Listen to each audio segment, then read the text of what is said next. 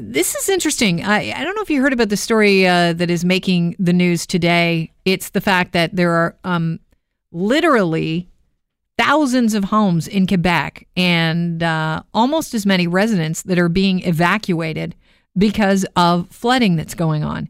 There is flooding going on out in New Brunswick and in Ontario with the spring thaw, which happens to be a bad one this year. And so it seems interesting.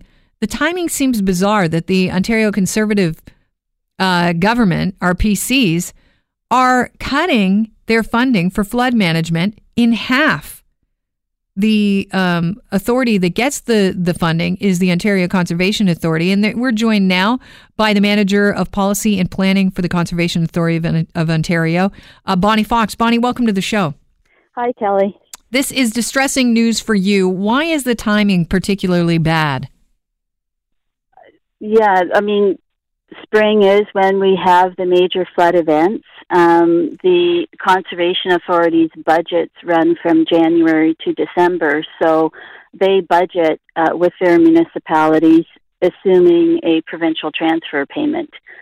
So being one quarter into the year, hearing their 50% cut at the time when they need to get their job done. Where do you pull back? What's going to happen now with what the Conservation Authority does? Well, so I work for Conservation Ontario, the association for the 36 conservation authorities, and each conservation authority received a letter from the Ministry of Natural Resources and Forestry about the cut. And so each of them are looking at their budget and trying to figure out, how they're going to make up the shortfall. Currently, how do conservation authorities mitigate, flooding? So through this transfer payment, the conservation authorities are funded for a whole bunch of on-the-ground actions. So it's the monitoring for flooding. They put out the warnings. Some of the conservation authorities maintain and operate flood control dams. And then as well, there's preventative actions that the conservation authorities take. So they prevent development from occurring in flood or erosion-prone areas. And as well, they undertake activities like technical studies to identify, where the flood and erosion-prone areas are and to update floodplain mapping. Who is going to be most impacted by this cutback in funding? We understand it's going to be the smaller conservation authorities, those in rural Ontario. The conservation authorities, their municipal funding comes from the municipal tax base. And so those areas, I think, are probably more challenged. As well, the conservation authorities that have more infrastructure, like more flood control or erosion control infrastructure that they maintain through this funding. Bonnie, we have a problem right now. We've got a deficit that's $11.7 billion. So our Natural Resources and Forestry Minister, John Yakabuski, said, something's got to be done.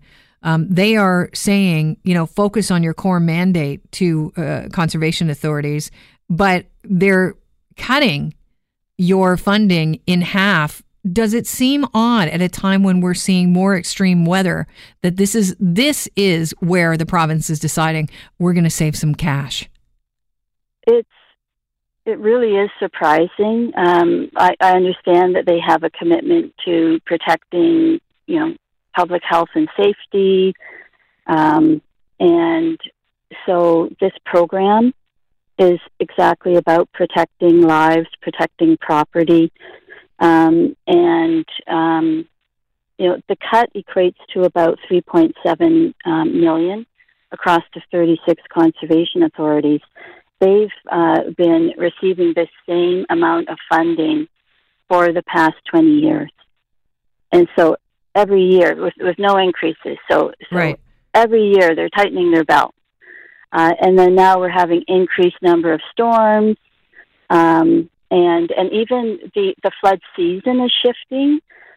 So we're seeing flooding in the summers when it used to be we just had a flooding season in the spring.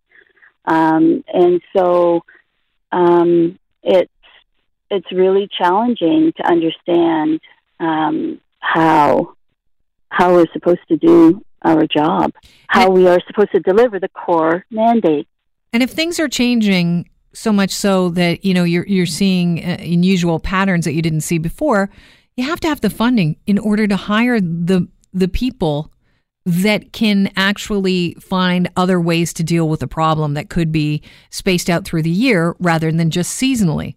Oh, absolutely. The monitoring programs that the conservation authorities, they're the boots on the ground for the monitoring program, and it's done in partnership with the province, a really critical piece where, we're collecting the information about the rainfall, about the snow melt, that feeds into the modeling for what are the flood risks. And, that's a really important piece that we need to make sure continues. Yeah, Green Party leader Mike Schreiner said it's extremely short-sighted, and I can't agree with him more, because we had that flood in one day last year in Toronto in August, $80 million in insurable losses. Think about the cost to infrastructure when something like this happens. Yes, and that's why it's so important that even the work that the conservation authorities do on the ground with the tree plantings, trying to make sure that there's enough natural cover in the watershed that the flow of the water is slowed down. And that means less flooding, it means less erosion, less sediment that's going into the Great Lakes. How do trees do that, Bonnie, for those of us that don't know? Yeah, so in the urban areas where it's all cement, you can imagine when the water hits the cement, it goes really fast. And so part of what we do as watershed managers is look at the entire watershed. What's the tree cover, what's the shrubbery, what's the types of soil, that it helps to slow down because the water goes into the soil instead of just running off the cement. Right, and that would keep the level of the water from rising as quickly as well. That's right, and that's one of the reasons that we regulate wetlands, development in wetlands, because wetlands are really important for slowing down the water. So what's the takeaway from this? What can we do about it? I don't know. We are still collecting information from our members on what the impact is. We truly understand the deficit issue. It's just, it's perplexing for us because we are very efficient. We've been tightening our belt for 20 years. So with this kind of cut, it's hard to fathom. Are we going to lose a lot of people? You mean staff? Yeah. Or do you mean people from flood events? Well, hopefully neither. We actually don't know for some of the conservation authorities. A couple of them have said that they think they'll have to look at staff. Mm-hmm. But that's unconfirmed. Bonnie, I appreciate your time today. Thanks so much for being here. Okay, well, thanks a lot, Kelly. We appreciate it. Cheers. It's a perfect time to have you on Earth Day to highlight some of the things that are going on in the province.